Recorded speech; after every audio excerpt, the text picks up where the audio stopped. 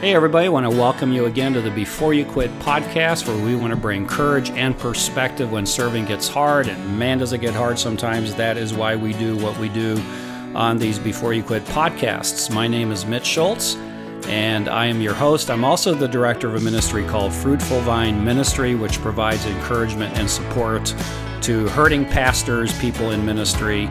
I'm going to sit down today with a good friend of mine, Dr. and Pastor Reggie Screen, or Reginald Screen, to discuss race and social issues, social justice. It's going to be an honest conversation from two perspectives of two people trying to understand each other's heart and mind. A white person and a black person sitting down together and talking about really some of these hot button issues that are going on in our society today. You're going to find this to be a very honest and raw conversation. What I did is I asked some friends of mine, most of them pastors, to submit some questions. And I did share with Reggie early on here how many of us are asking a lot of questions and even wondering what's being asked of us from the black community. So we felt like this is an opportunity to really just lay out where we're at, what we're thinking, a helpful, very constructive conversation. And so before I jump into this, a podcast that I'm calling A White and a Black Pastor Talk About Race and Social Justice, let me introduce Reggie to you. He is an Air Force veteran. He's been in ministry for 29 years with the Christian Missionary Alliance. He currently serves as Assistant District Superintendent for the Christian Missionary Alliance, the South Atlantic District of the denomination. It's also now called Alliance South. Additionally, Reggie has served as Regional Church Planting Coordinator, and he is part of a director and founder of a nonprofit called 3L Cultural Intelligence Group, LLC. I will put that link up as well. That'll be a helpful resource for you. But let's go ahead and jump into that conversation right now. I think you will find this very helpful and challenging and a very necessary conversation. All right, I have the privilege to have Reggie Screen, Dr. Reginald Screen. Good to have you in this conversation, Reggie. Good to be here, Mitch. All right, so tough time we're living in right now, and we're titling this, A White and a Black Pastor Talks Racism and Social Justice. And you are a leader in the Christian Missionary Alliance. You work for the district. You are a black person yourself, so I know that the things that are happening in our culture today is, has a special place in your heart, a special burden. And part of the goal today is for us to understand that. And as I mentioned before we hit record, I think there's also a need for both sides to be understood as we seek to navigate through this. So we're going to get into some really tough questions here.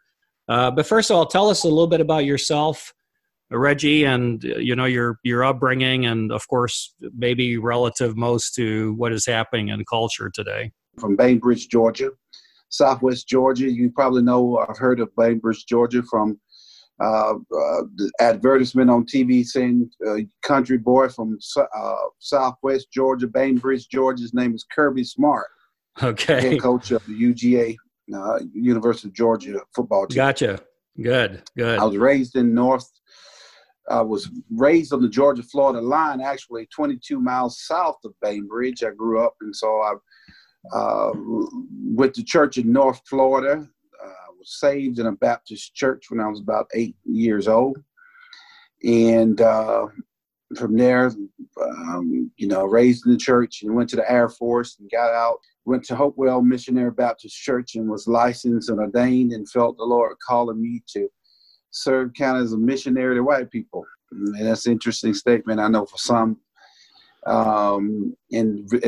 especially in terms of reconciliation, and that sort of thing. So that has been on your heart early on, from the time that you became a follower when I was of Christ. Boy, I couldn't figure out the dynamics of why.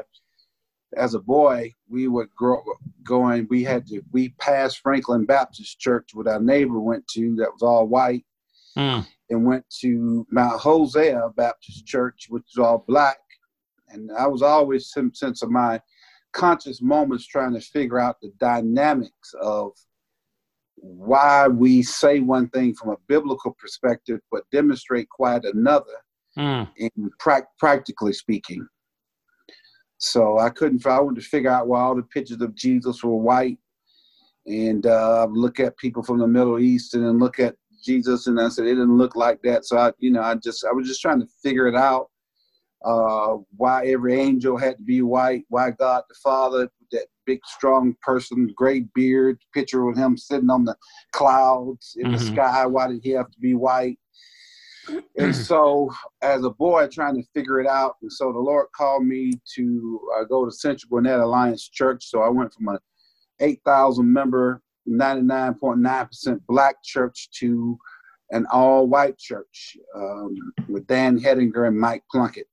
And from there, the Lord led me to Gainesville, Georgia, to pastor a church that had never had a black member, let alone a black pastor, which was McEver Road Alliance Church. It was one time known as Gainesville Alliance Church, and I think it changed names a few times. So that's kind of my history in the short and dirty of it. Yeah. So you pushed through a lot. Describe what that was like. What were some of the hard things that you had to go through to get where you are now? Because you are currently a staff member for the district of our denomination. You also have your doctorate. Talk a little bit, maybe just briefly, how hard it was to accomplish that. Well, yeah, I found out real quick that you basically had to learn the culture and pretty much put on the honorary white garb to have any kind of success in the culture that I'm dealing in. So I studied the culture well, learned the hymns, learned the choruses. I remember Dan Hedinger telling me one day, man, it seemed like they ought to be trying as hard as you to learn your culture, and you were really studying really hard and trying really hard to learn that culture. And I think that was what it's about. That's what it has to be about. Yeah, I experienced some racism. There were some good old boys that didn't.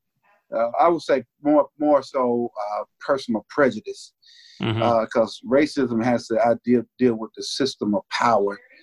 And so on the individual level, it was more prejudice and bigotry. I remember good old boys that I would,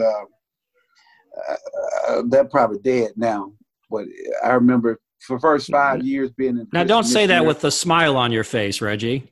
No, I'm just I'm kidding. I'm kidding. I'm not thinking about hopefully they're with the Lord, but I'm just thinking about how I finally broke the stalemate. And so for about 5 years that I saw him, I would see him at district conferences. They would have a scowl on their face, and and they never would speak. And so one day I just hemmed them up, one of them up in the bathroom, and I just walked up to it and stuck out my hand. It scared them half to death. I said, hey, I'm Reggie Screen. I've been seeing you for 5-6 years, and we've never spoken. I just want to introduce myself to you. And of course, he had to extend, but it was that sort of thing. Why do you think, help us understand, what was in your mind that explained that kind of attitude towards you? He's probably was in late 70s, 80s. And so probably in his mind, I didn't belong where he belonged, where he was. I just know that they just never would speak. They spoke to everybody else, but they never would speak. I remember being with Mike Plunkett, and it was a church in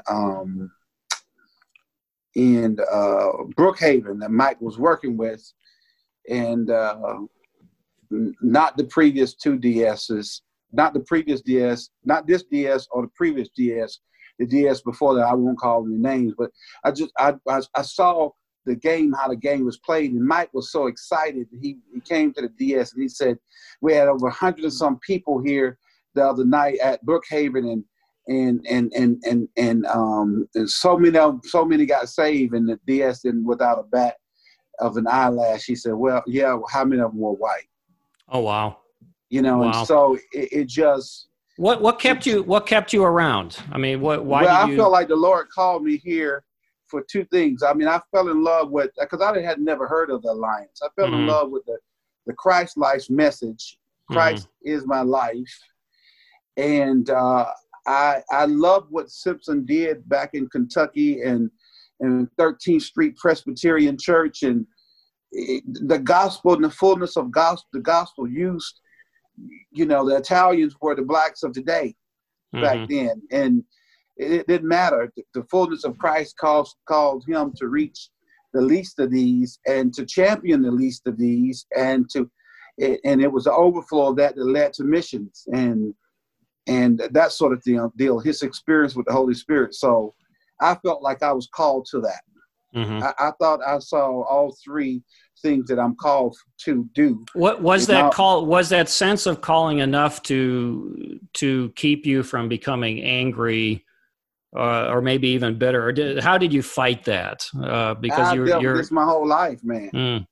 Well, what kept you loving people through all of that? I don't know. I would just say it's the love of God. My grandfather was a great example. I got angry a few times when he would be treated like with disrespect. He was the greatest. He's the greatest man I know. And to see him disrespected by a lot of younger white people, I got angry at that when I was a boy, and said that I never wanted that to happen to me. I never would tolerate that. But I saw how he dealt with people, and so he gave me this affirmation of the dignity of every human being. So I mean, like, I get pretty salty with some guys on Facebook right now, but it's never a brother that has a genuine answer. It's a brother that will posit himself like a Pharisee, and I'll take kind of the approach Jesus did. He'll, I'll put a woe on him, or I'll put I'll come back pretty hard, not out of bitterness or saltiness or whatever. It's just, I just love people. I've been taught to love people, and it's the love of God in my heart, I think. Well, let's go ahead and go there. You were referring to the current events and dialoguing with someone on Facebook. Yeah. What is your greatest? I first of all framed this, and I will frame it this way, that asking you what makes you angry right now. But with that, what are you most burdened about as you're as we're processing as believers, and as you're processing as a Christian leader? Navigating the current events, the reactions we're seeing, and then where this is going to lead is really just having some laying out some hard questions that we in the white evangelical church are asking right now as we're trying to figure out what this means for us. But start with that. What is your burden? What's in your heart? And even maybe talk about what's making you angry. Yeah. I would say the thing that gives me the most frustration will not be the Ku Klux Klan. The Ku Klux Klan is supposed to be what they're supposed to be. They hate black people, and it's not even the white supremacists and Richard Spencer are supposed to do that. Tony Evans, I once heard him say, the sinners are supposed to sin. The problem is the saints who are not supposed to sin are often more sinful than the sinning sinners. And so to summarize that is that my biggest frustration is that from the white evangelical part, just this has been consistent throughout the years. It's cold. It seems cold. It seems careless, as I can care less about your situation.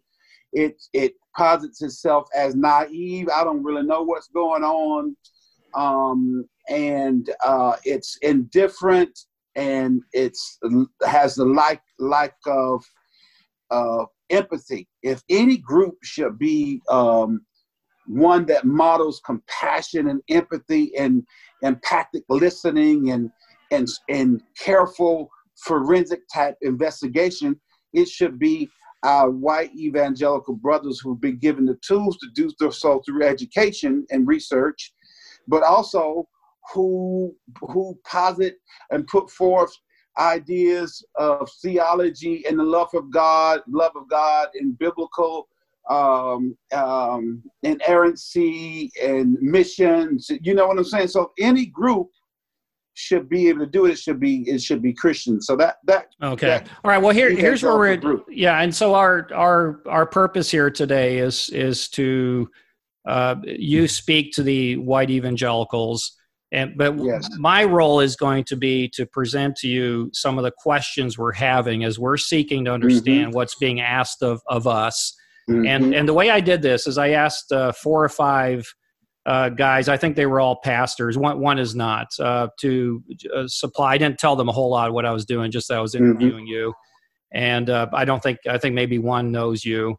And so these are, and my role here is to be rather neutral. I mean, I might come back with a question, maybe push back on something. Because one of the things I think we need help with, and maybe, forgive me for putting it this way, you need help with, is for us to be able to say, hey, we're a little confused of what you're asking.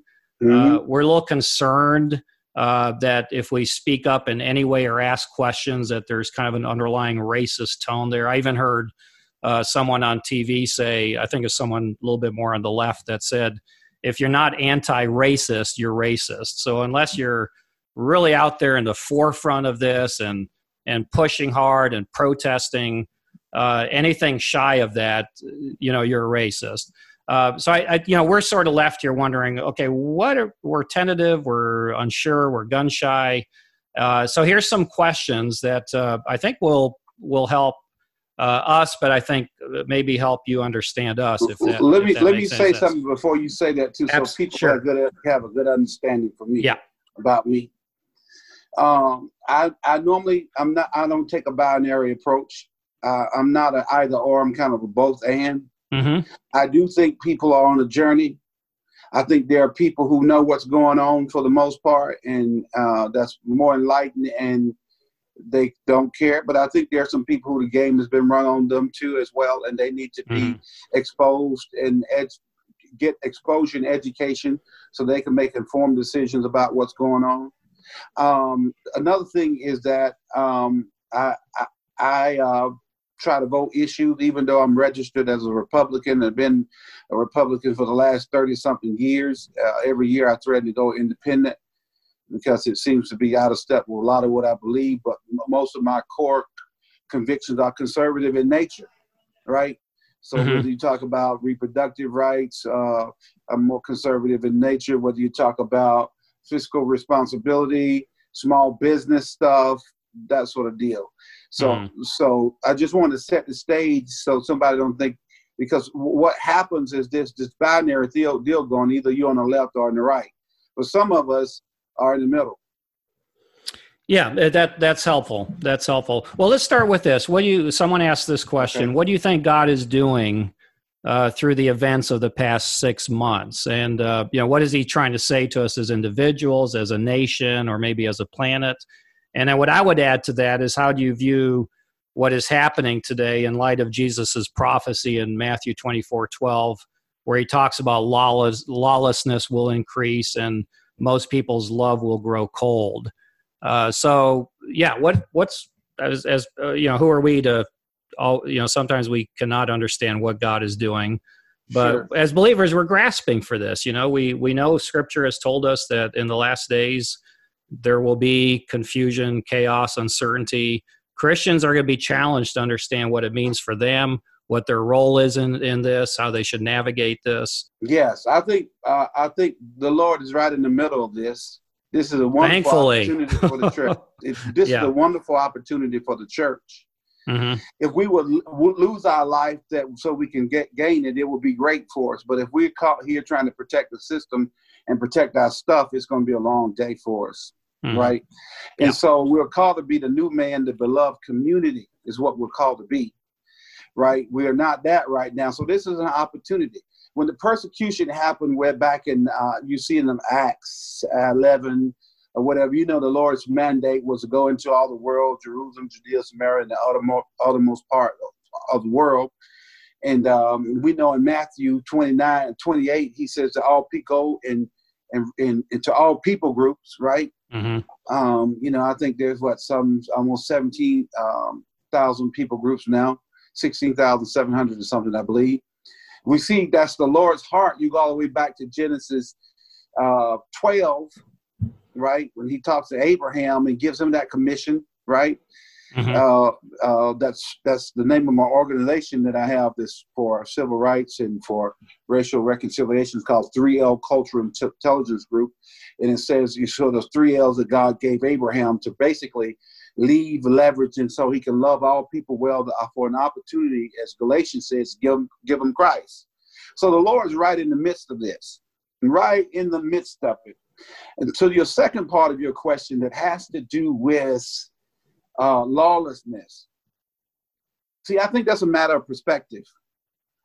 I think if you were born in the Roman days when they were hanging people on the side of the road and you had the smelly stench of dead bodies and Caesar was God in people's eyesight, they would have said this is that.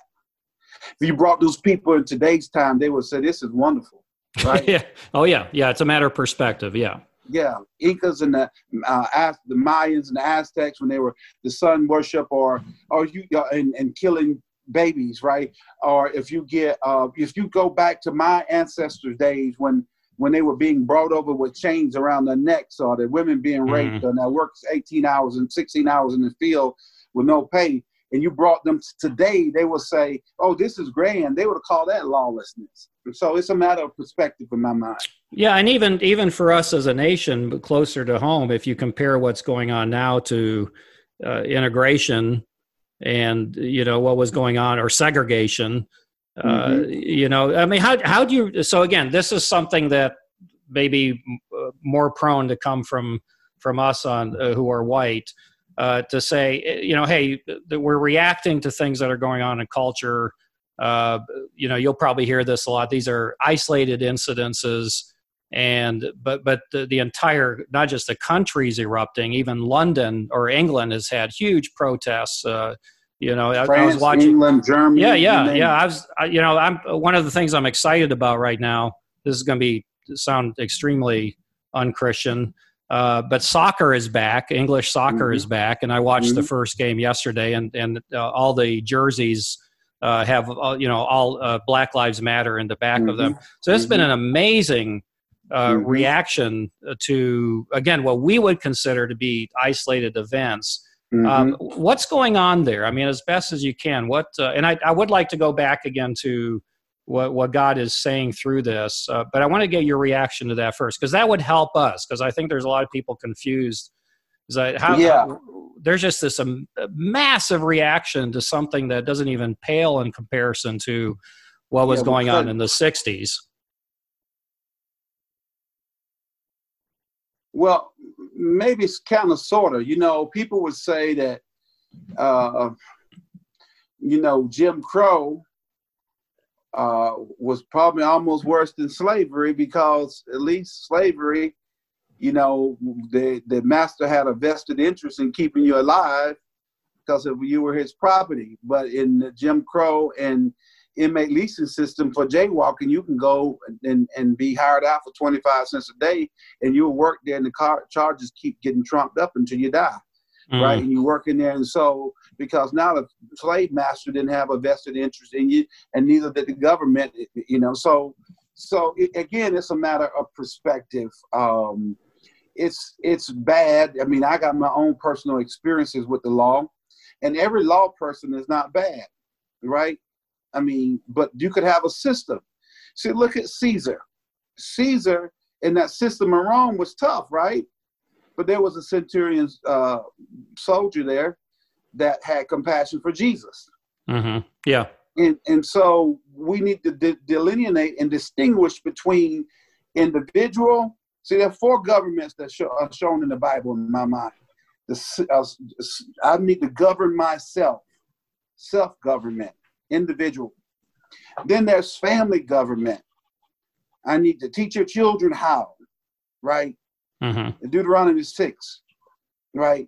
And then there is faith government, Israel in the Old Testament, and then you see the church in the New Testament. And then there's the civil government. And so we need to be able to delineate between the 4 of them. And we have direct personal responsibility and impact in 3 of them right now. It's much more of a much larger process for the 4th one. And in my mind, Mitch, white people have been socialized to run the system. right? Just like we're socializing capitalism, in Russia and China, they're socializing communism. But somebody has to run the system. And this system works, it's 3-tier. So it's not just race, it's class.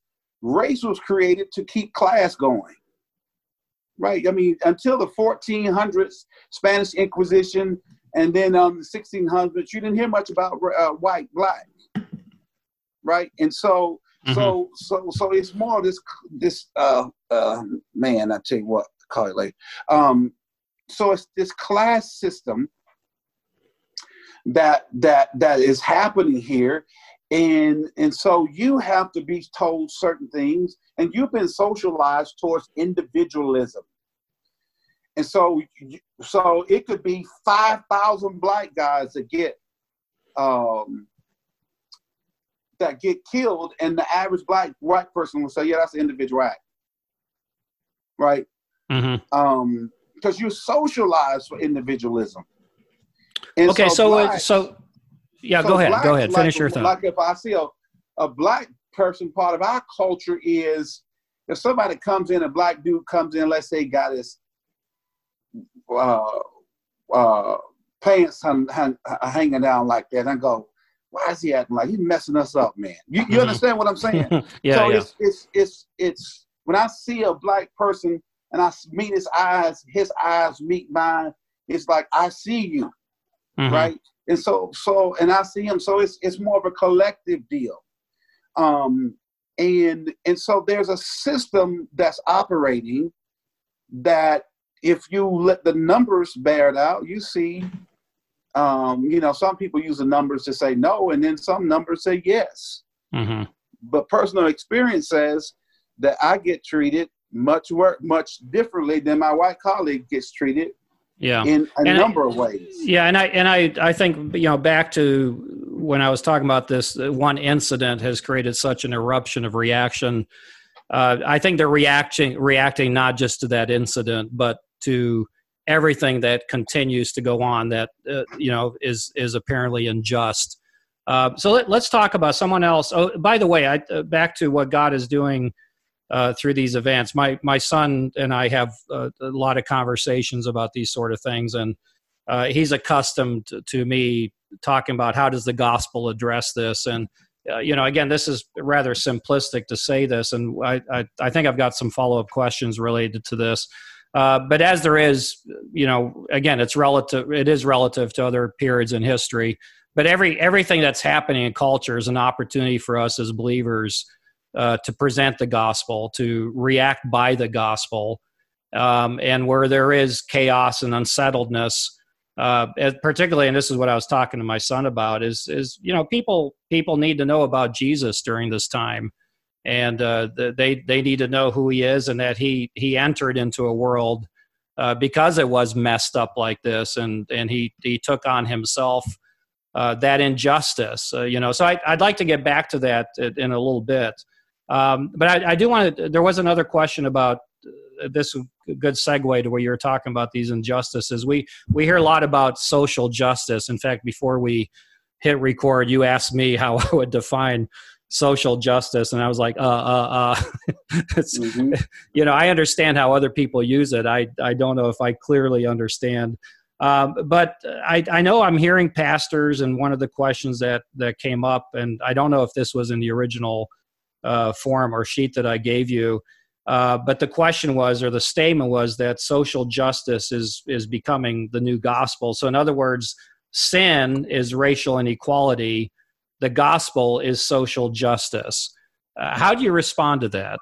I would ask them how they are defining the gospel, and they don't get to manipulate the words like they want to manipulate the words. Yeah. But again, just to be fair, Reggie, part of this is just to let you know what people are thinking, what people are saying. Yeah. And I'm not, I'm not angry about it any kind of way. I'm just you don't look at it. We have to be true to the words. So let's look at the gospel. The gospel. When I look at the gospel, it's the fullness of the gospel, right? And so what was God's original intention? God's original intention, he created man. He placed man in the garden. He wanted to rule and reign in man, right? Through him living in and through man. That's in the garden, right? So that's God's original intention. Secondly, we have the fall. Satan deceived the woman that gave Adam to Adam, he took intentionally, and the world was plunged into sin. Some people call it total depravity, and some people debate about total and all that. I don't want to get into all that, but we know the world is fallen and it's helpless, and no one can save it save God himself. And so God came in the person of a man through the generation, stepped down through the generation in the person of Jesus Christ, born of a virgin, lived a sinless life, died on an old Roman's cross, and he died for me, and he rose again from the dead.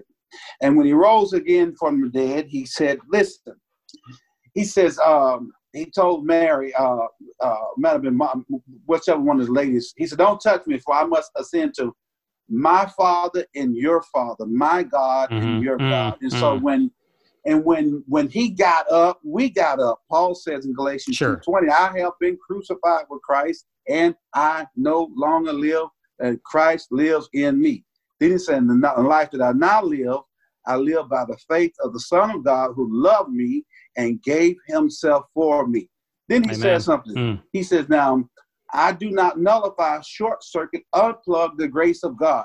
For if right standing righteousness could be gained by my performance, my human effort, Christ died needlessly. So you have a full redemption. You got original intention. We have the fall. We have redemption. Now he wants to do renewal through us.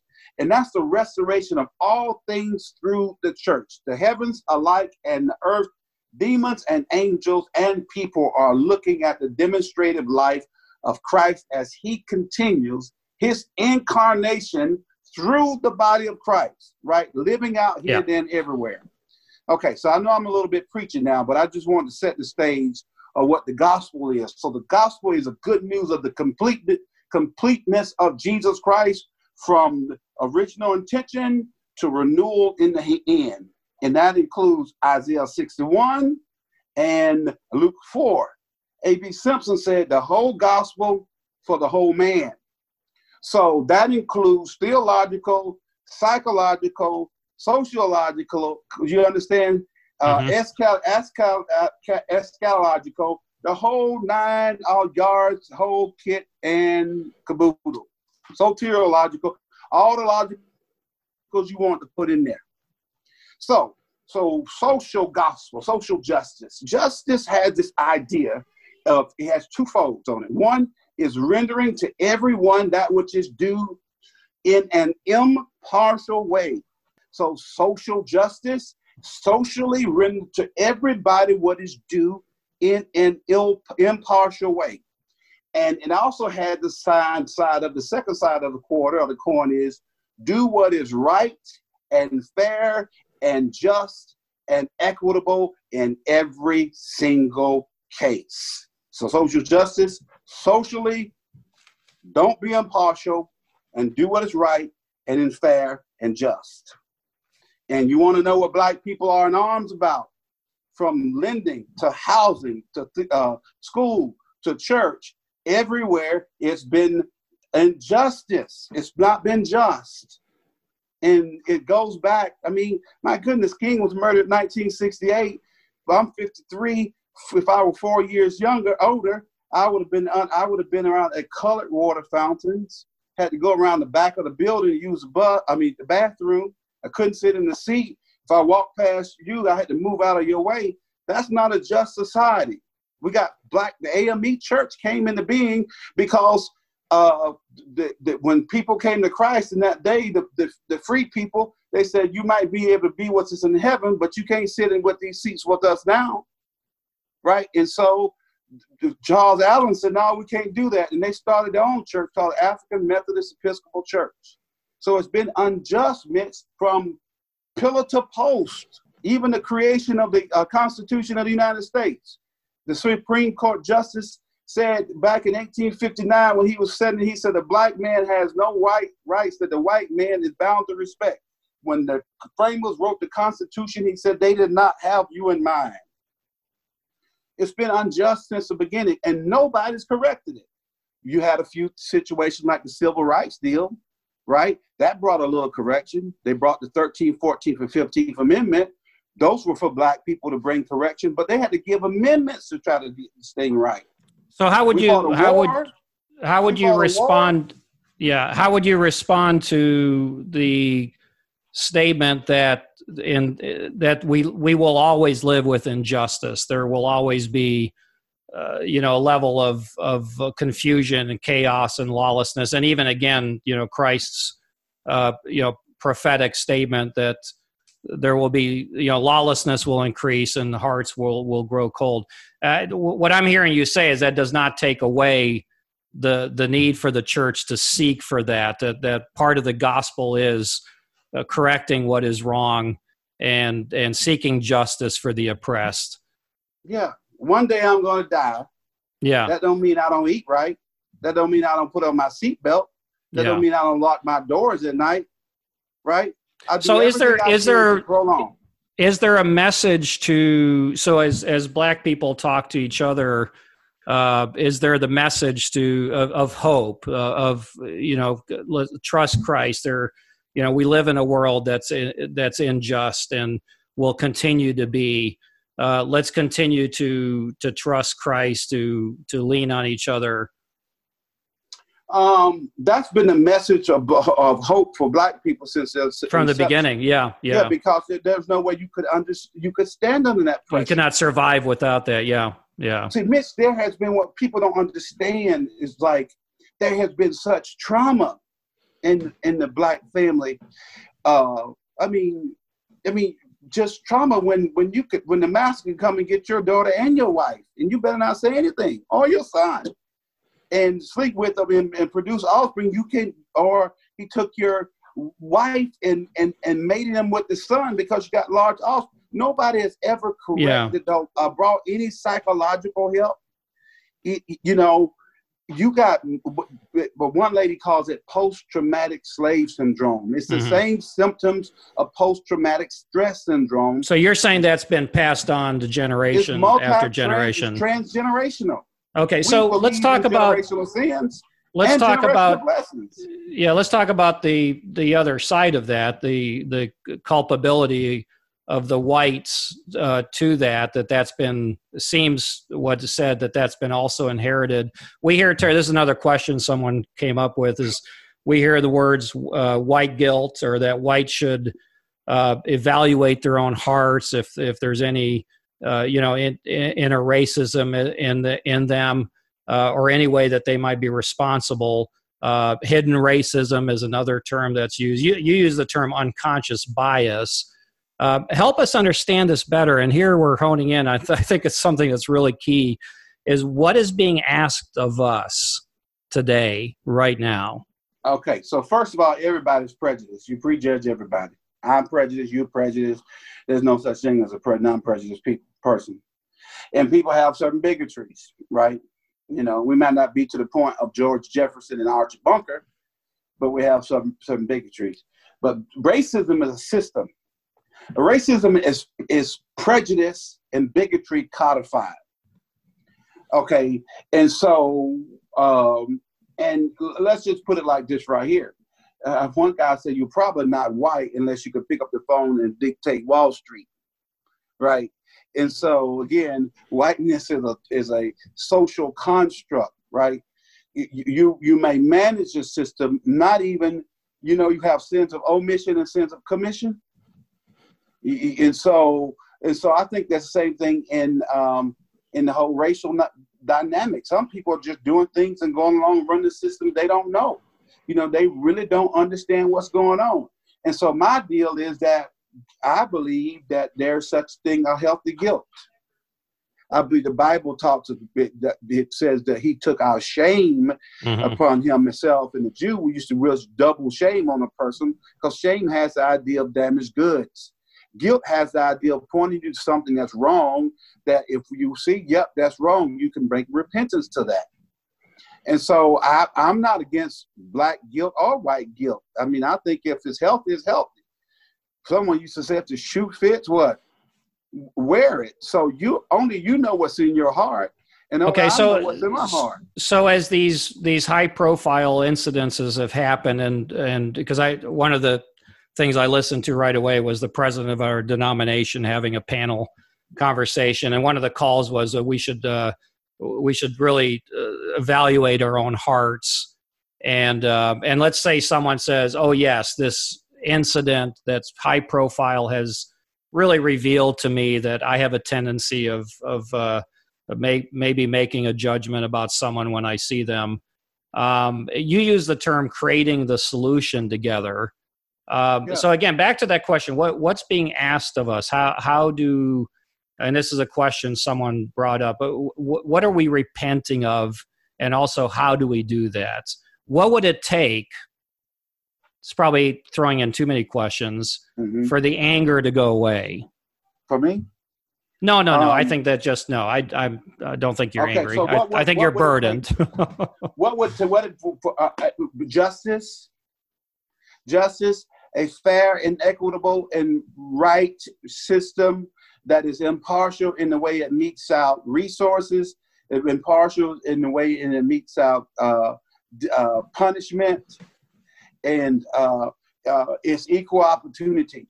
You see, when people hear the word like white privilege, they get all off in that, because white privilege doesn't have to do with the idea that you haven't worked hard. White privilege has to do with you didn't have to overcome the racial dynamic and obstacles to get where you were or where you are. You understand what I'm saying? Sure. So we can learn the terms. What can you do? Be less defensive.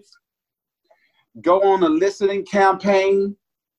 Read a couple books that are outside your little conservative genre. Like, because I noticed what happens is that if a book is not approved by a certain uber conservative group or review, then you want people, some of my guys won't even read the book. I'm leading a group of Presbyterians and some different people across the country through a book club called, the book is called White Fragility. I told them it's not theological in its approach, it's sociological in its approach.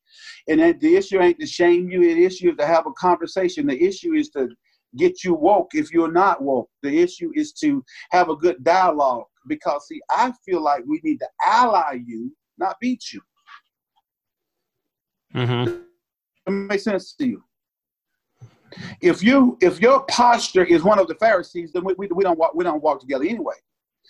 But if you really want to really understand what's going on, I feel like black people need to be Kingian, like Martin Luther King in our approach, and practice nonviolence, which most black people are willing to do, and ally you to educate you, expose and educate you to what really is happening.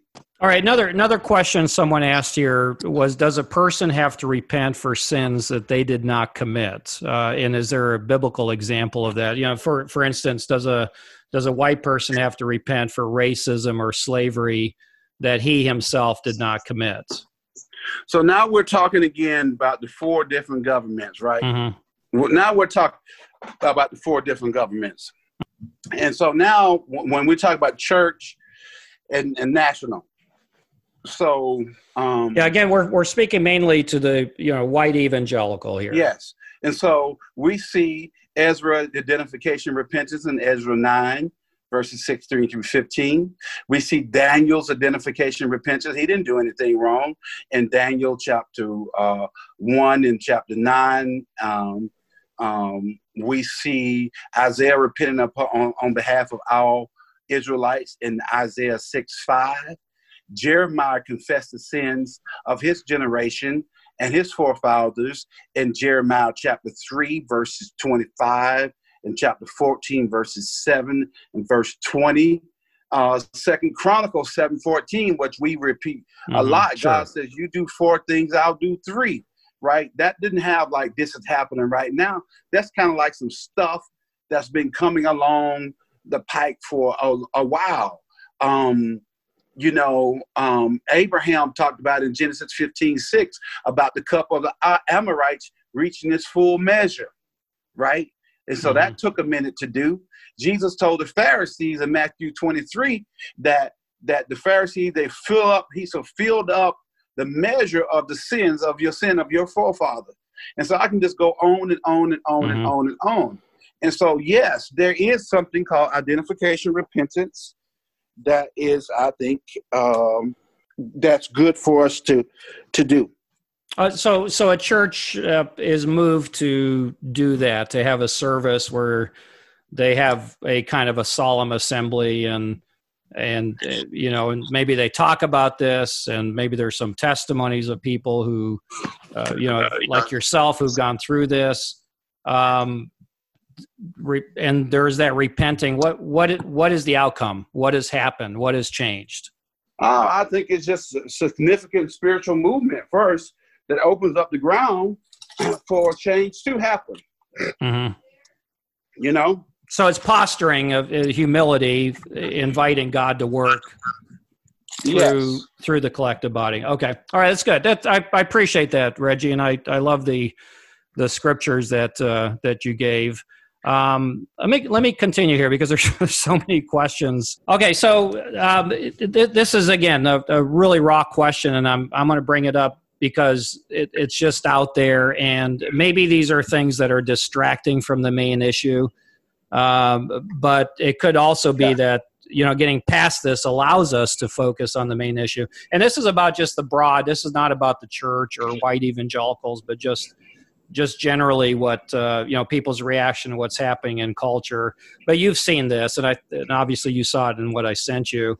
But this person says the stats are clear. 53% of violent crimes committed by 7% of the population, 93% of blacks murdered are by other blacks. The abortion rate in black community is staggering, over 70% black children born to single moms.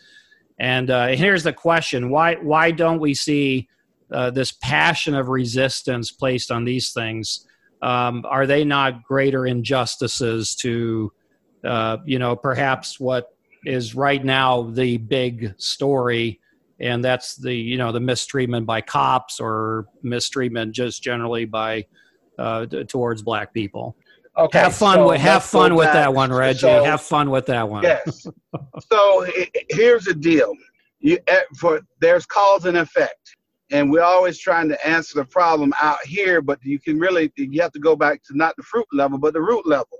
So you go why? You go with the 5 whys. Why? Why is this? Initially, I'll talk to you about the multi-generational trauma. I'm surprised more black people aren't killing.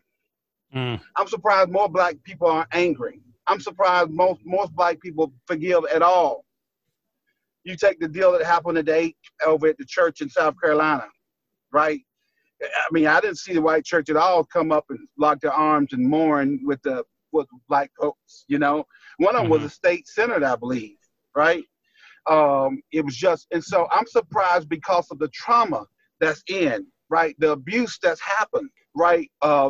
The practices that are biased. I'm surprised. You see, one thing a person's gonna do, like you take a male. Let's take a semi-healthy black male. Let's say, like my brother, Richard. Fantastic. He's probably he's probably the best of the lot. Best of a lot. Had one real big problem. He loved friends.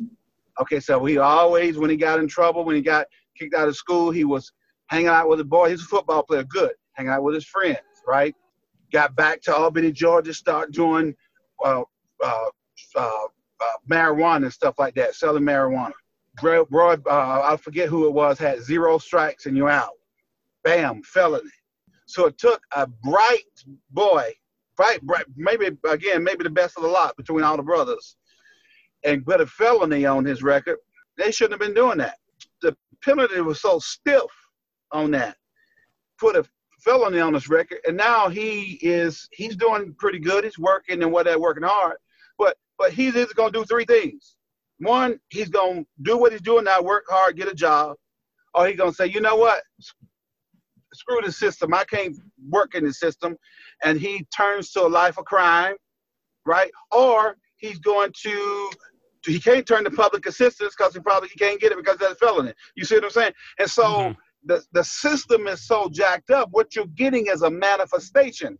Now, that's no excuse to stay where we stay, because you got to have personal responsibility, right? I always tell people, okay, it is what it is. I can put the excuse on my parents until I get 20. Then I got to find a way to work it out.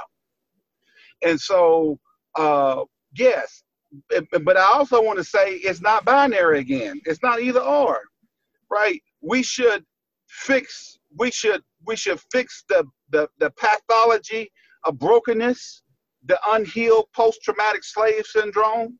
We should have mental health counselors. We should do all that stuff, and we should fix the other broken parts of the system. Mm-hmm. So if I got high blood pressure or diabetes, which one do I try to fix? Right? It's not binary. I fix both of them. I go after both of them because both of them it has impact on my life. Am I making sense to you? Yeah. I think what I'm hearing is you're communicating to the Black community. Two things. You could blame them for this.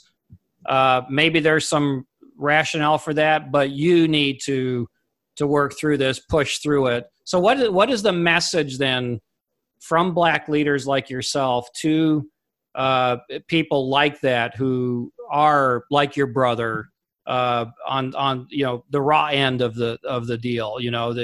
The again, we see this with the criminal system. I agree with that. It's definitely unjust. It's imbalanced. Because you can do things. It's their fault, or that's true, but hey, this is what you need to do. What's the message? And particularly, how does the gospel direct that message? The gospel goes to Samaria. It goes to where the demoniac is, mm-hmm. right? And the gospel brings healing. I mean, when you look at mental health, the church led the way in that initially. Yeah.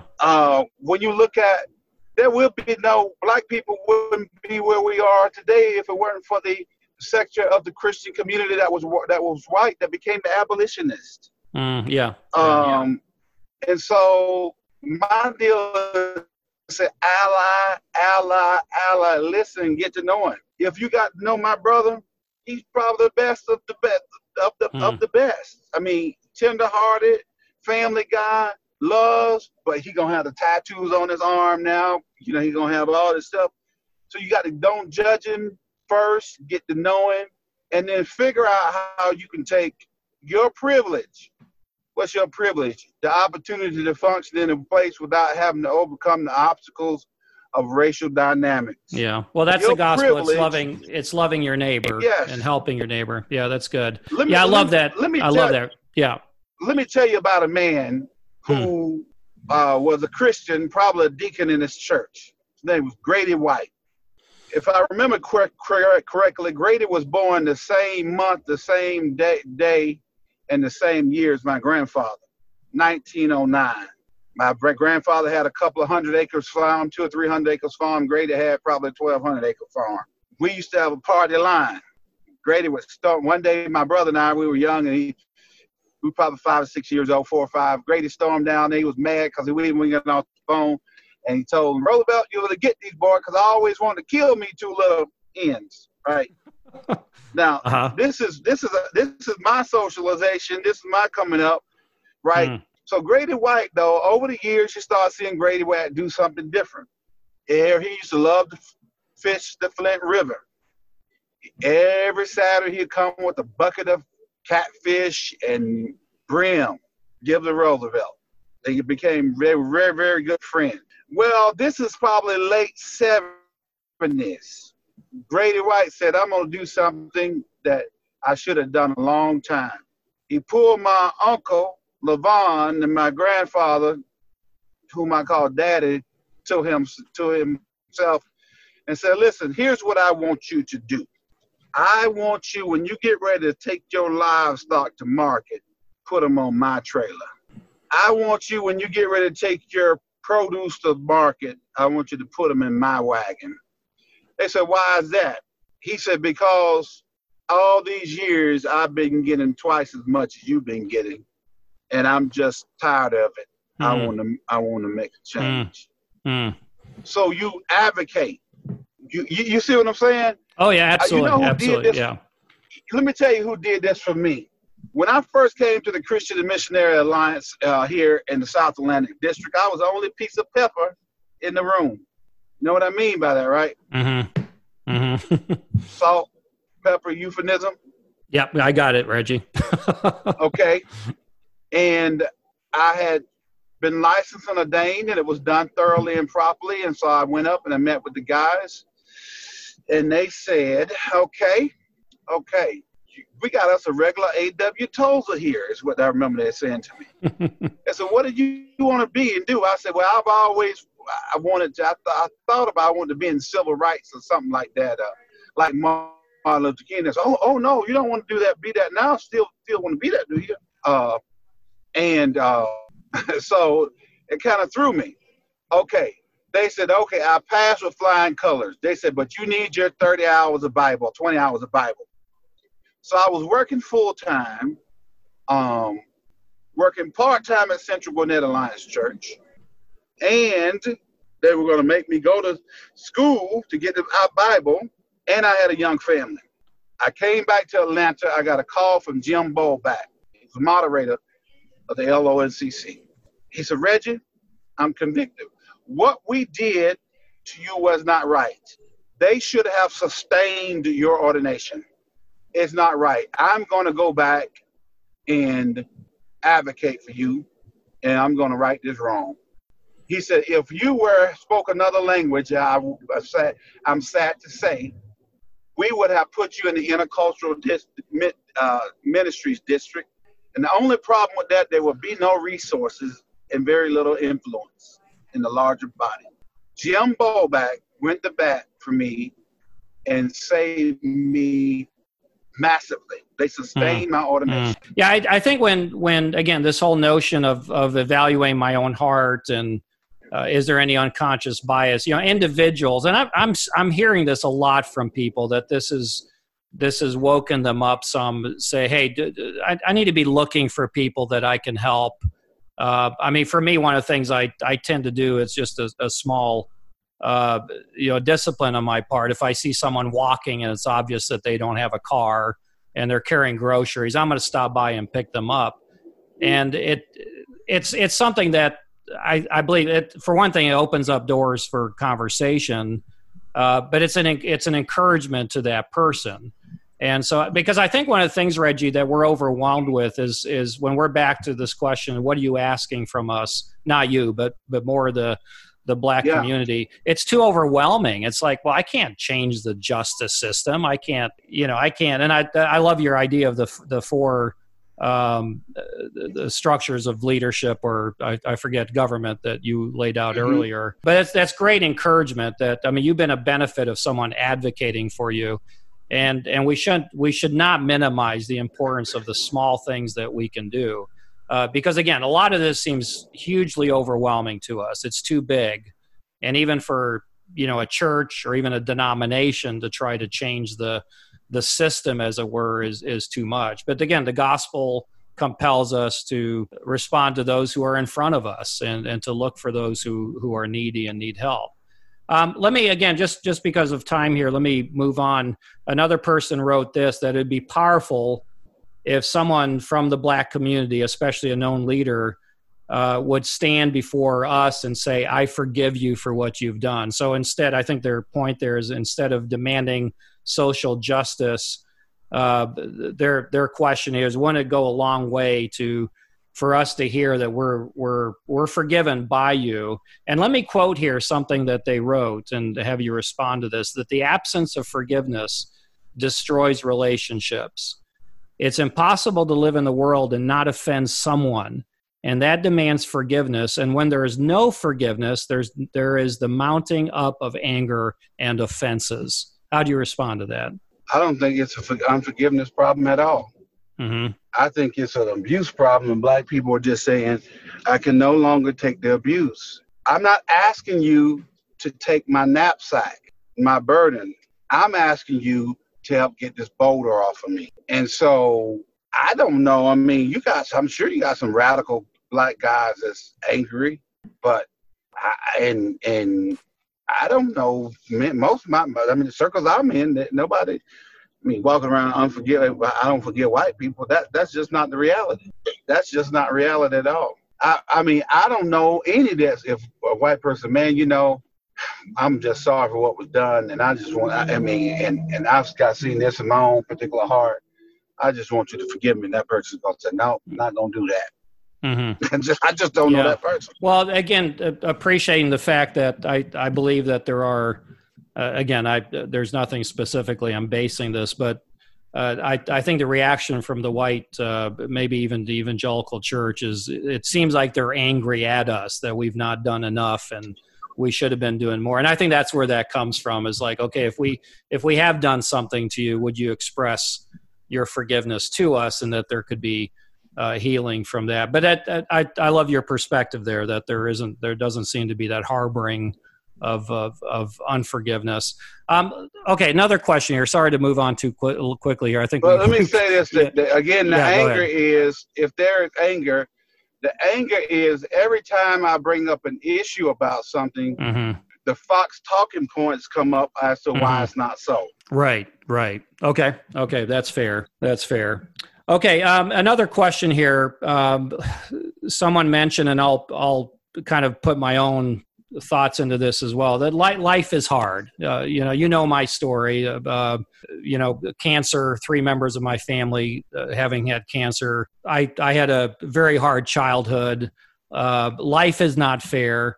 What do you do with that? That, again, for everybody, there's hardship. And in fact, one guy wrote this. He said, I'm a Jew, and we know something about being treated bad. And I myself endured, he says, a terrible childhood because of how I was treated for 15 years.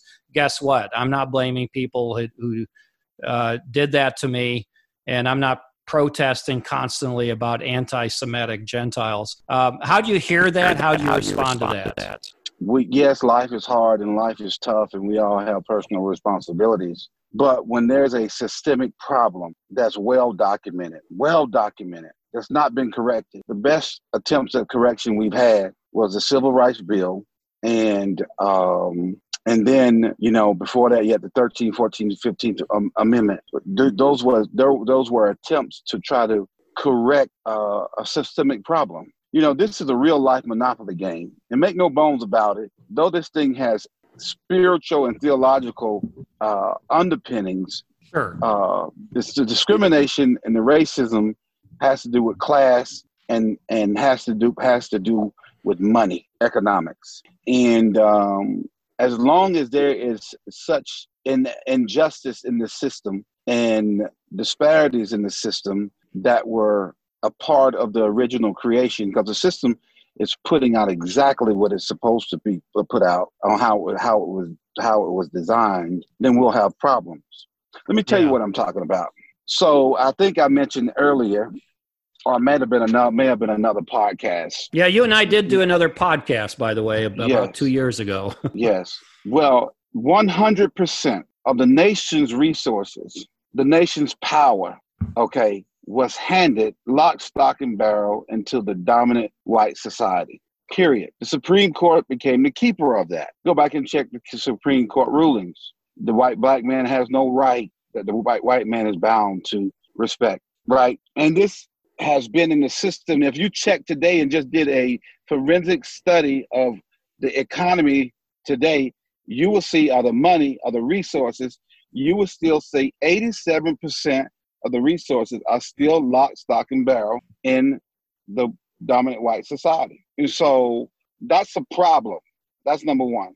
Number two, when you look at black people at the eve of the Civil War, or right after the Civil War, black people had owned about 0.5% of the resources in the nation. Okay, let me again, I understand. I think we chatted a little bit about this towards the beginning, but because I can hear people saying it sounds like what you're calling for, and so in someone's mind, perhaps they're hearing, okay, to Reggie, social justice is that we need to redistribute this, we need to make it right by seeing equity. And I think you and I, before we hit record, and you asked me how I define social justice, I talked about the difference, as I've heard it, between equality and equity, that equity has to factor in the oppressed, the disadvantaged. So for equity to happen, you have to also consider what has been deprived for decades or centuries. So again, it would sound, I think, to people that, to Reggie, okay, there's this injustice, the imbalance of power and money. What is the solution here? And again, how does the gospel? Because again, as a question started here, life is unfair. It's horribly unfair. It has been to me. And the Jewish pastor this is personal to him, And I think to him, it's like, okay, I've had to battle this myself, but I've embraced it. The gospel has helped me to embrace it. So speak to him here. To his pain and also to his confusion here on the sort of the difference in how his culture is responding to what he's seeing the Black community responding. Well, thank you very much again. And so what I'm trying to do is point out a systemic problem. We keep trying to take it personal. You see, George Floyd was killed by a person and a system, right? And see, white people keep trying to take it personal, individual, because that's how you've been culturalized, right? But it's bigger than personal. So what I'm trying to give you is the field that we're all operating in. Mm-hmm. And so it go, well, there's such poverty in the Black people, and Blacks kill so many, 80-something, 90-something% of Black people kill Black people, and then gotta go, 83% of white people kill white people. You kill people who you live in proximity to. But where are we living? How do we get in there? How did ghettos come to be? What does Red Line play with it? It's a big system. Yeah. No, that's fascinating. I agree. Yeah. Well, you understand? And so. Oh, absolutely. Yes. We don't solve the problem at the fruit level. We solve it at the root level. And so when I'm laying down the stats, immediately there's a defense of, so you're calling for socialism for us to take and give back. No, what I'm trying to establish first of all, before we try to find a solution, is to define the problem well. 1/3 of it is defining the problem well, and then 2/3 of how do we fix the problem, right? And so, the Bible says, "He who stole, let him steal no more," right? And there are also scriptures to deal with people who took something in the wrong way, and how they are to deal that. So we're not deal with that. So we're not talking about some mystery or something that the scripture doesn't tell us how to deal with it. We just choose not to deal with it like that. But be that as a case, I'm trying to lay out, Mitch, a case in point of a system that still functions that way. In many ways, I was just reading something this morning about the fair housing deal, right? And I'm trying to establish my point of a system. And it says like, okay, and it reads like this.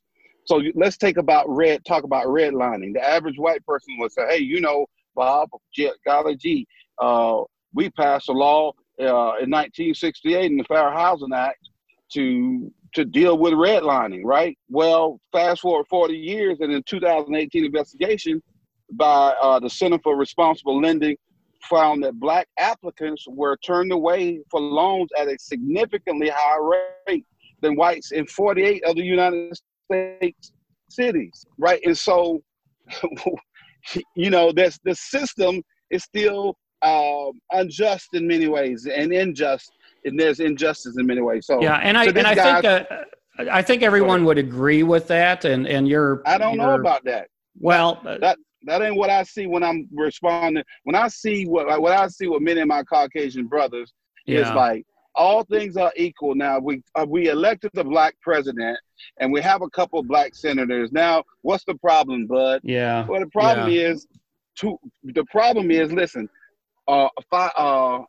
hundreds of years later, there's still Blacks own still less than 1% of the wealth in the United States. And this is why this conversation is so helpful, because it's again, one of my goals was to hopefully you appreciate the perspective that we have and the desire that we have to understand, what it's been like for you and your family, as well as your culture, if I can use that term.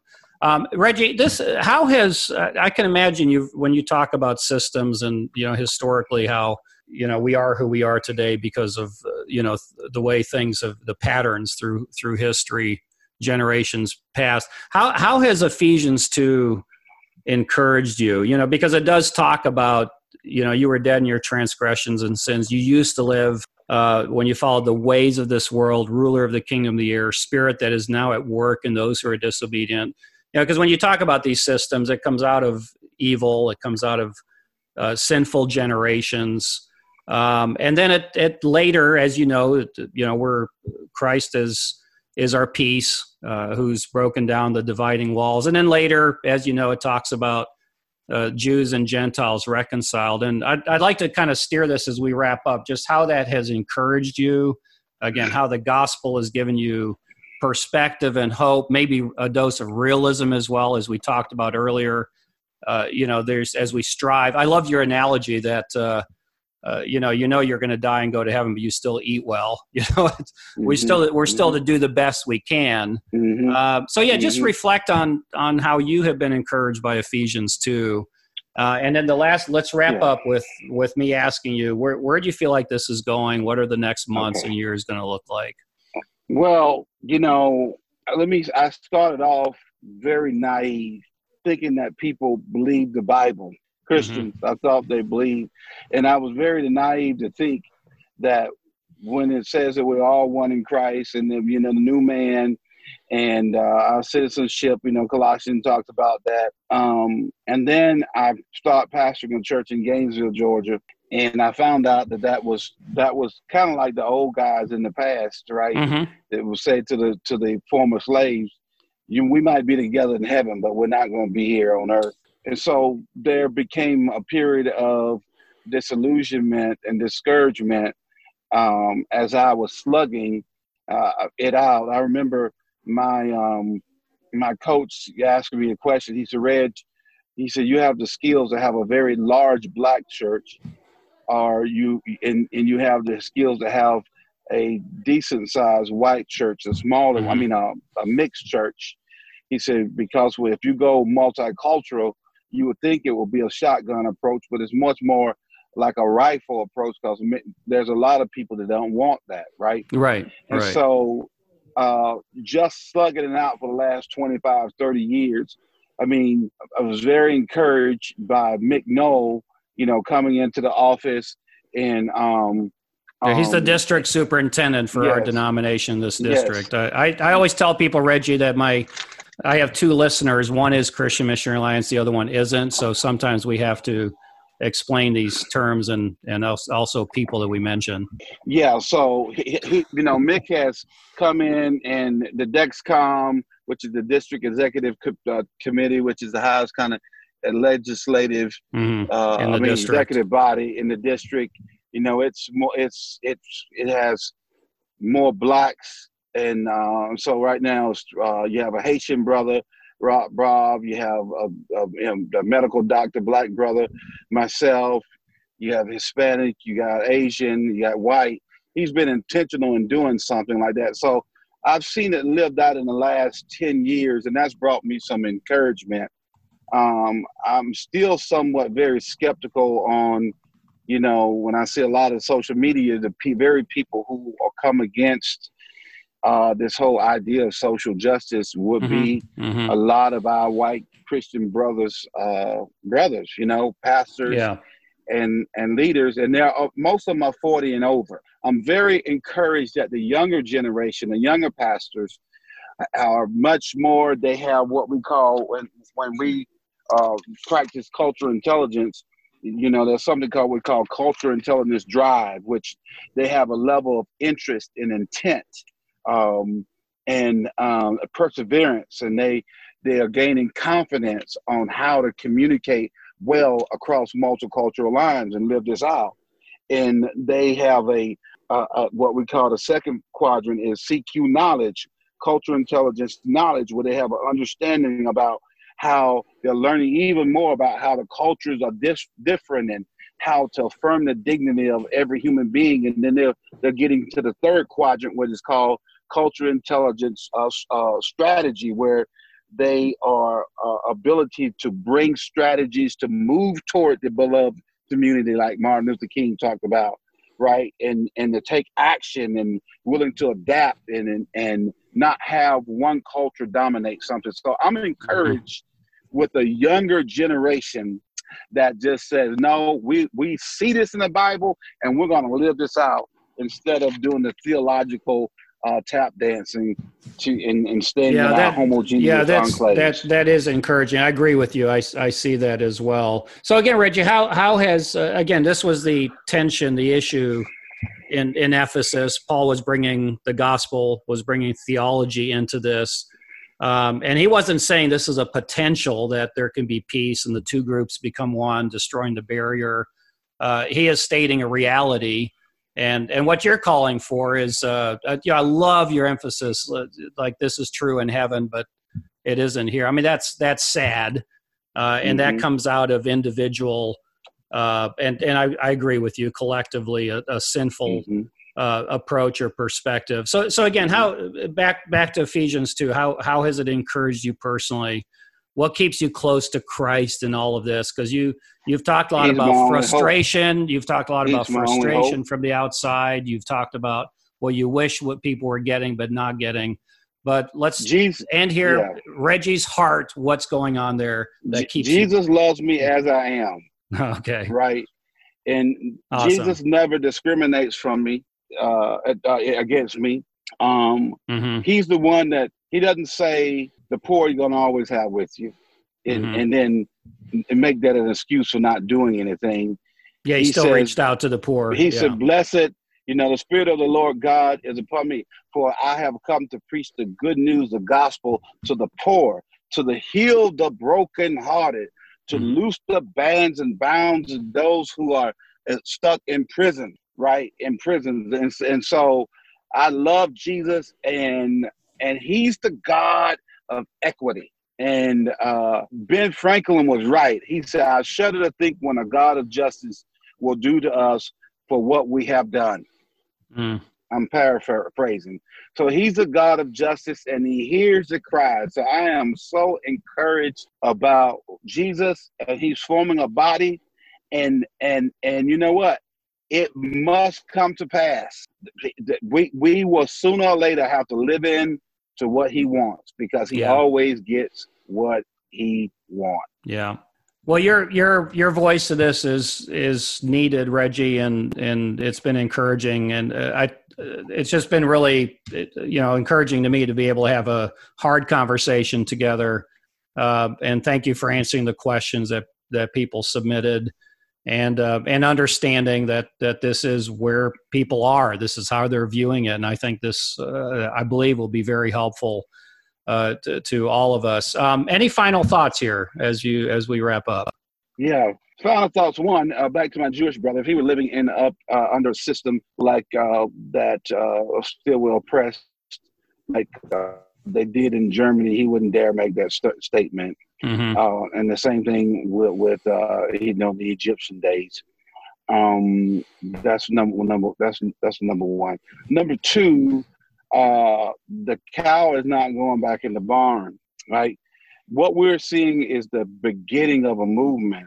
You cannot explain it any other way. A lot of my brothers can keep attacking the Black Lives Matter movement and forget what really the conversation started on was Black Lives Matter, right? Black people matter. If you want to put 2 on there, you could put Black people matter too. I don't care how you say it. But the killing in the streets, you're not going to be able to explain it away by your stats. You're not going to be able to explain it away by just having a theological conversation. It's not going to be tolerated anymore by the young people. It's not just Black people. It's millions and millions of white people as well across the world. So it's not going back in the box. if we as a church want to have credibility, we must do like they did in the days when the plague hit Rome and it was less than 1% Christian. Everybody who was about that stuff, the aristocrats in Rome and all those people and people who had stuff, they ran away from the city. It was the Christians who ran into the city and risked life and limb. Many of them died serving the people who the plague hit. And I believe somewhere it was the emperor said he was taken by the fact of the Christians' activities. It's going to be time for us.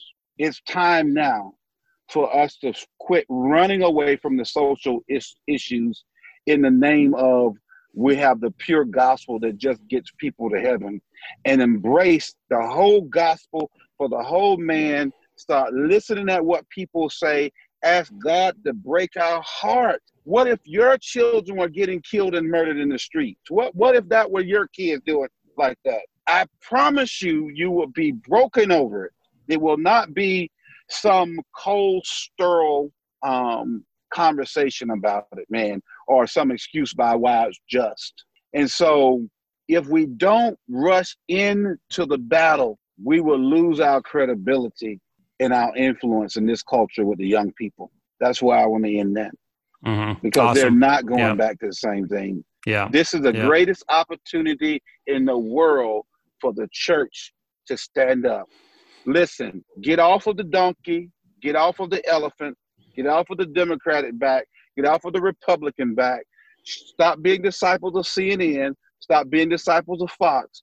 Open our Bible. Ask God to break our heart on this deal, and let's in an empathetic way bring about change to the culture, Christ's way. That's my word. Awesome. Okay.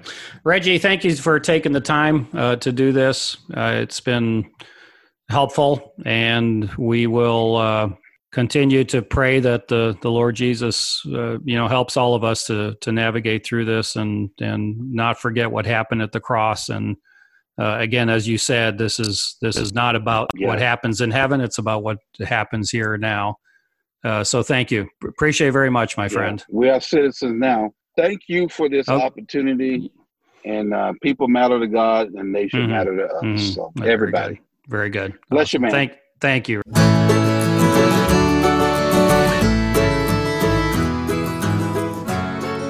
Well, there you have it. Thank you so much for listening to this episode of the Before You Quit podcast. I would encourage you to share this with your friends, with your elders, and your pastors. And I want to thank you again for listening to this Before You Quit podcast. If you have any questions or comments about anything that we've talked about today on the Before You Quit podcast, you can email me at mitch@beforeyouquit.us. So until next time, stay encouraged, be courageous, because serving Jesus is worth all of that hard stuff that comes with it. And remember what we're told in 1 Corinthians 15, 57 through 58. But thanks be to God. He gives us the victory through our Lord Jesus Christ. Therefore, my dear brothers and sisters, stand firm. Let nothing move you. Always give yourselves fully to the work of the Lord, because you know that your labor in the Lord is not in vain. So until next time, stay encouraged.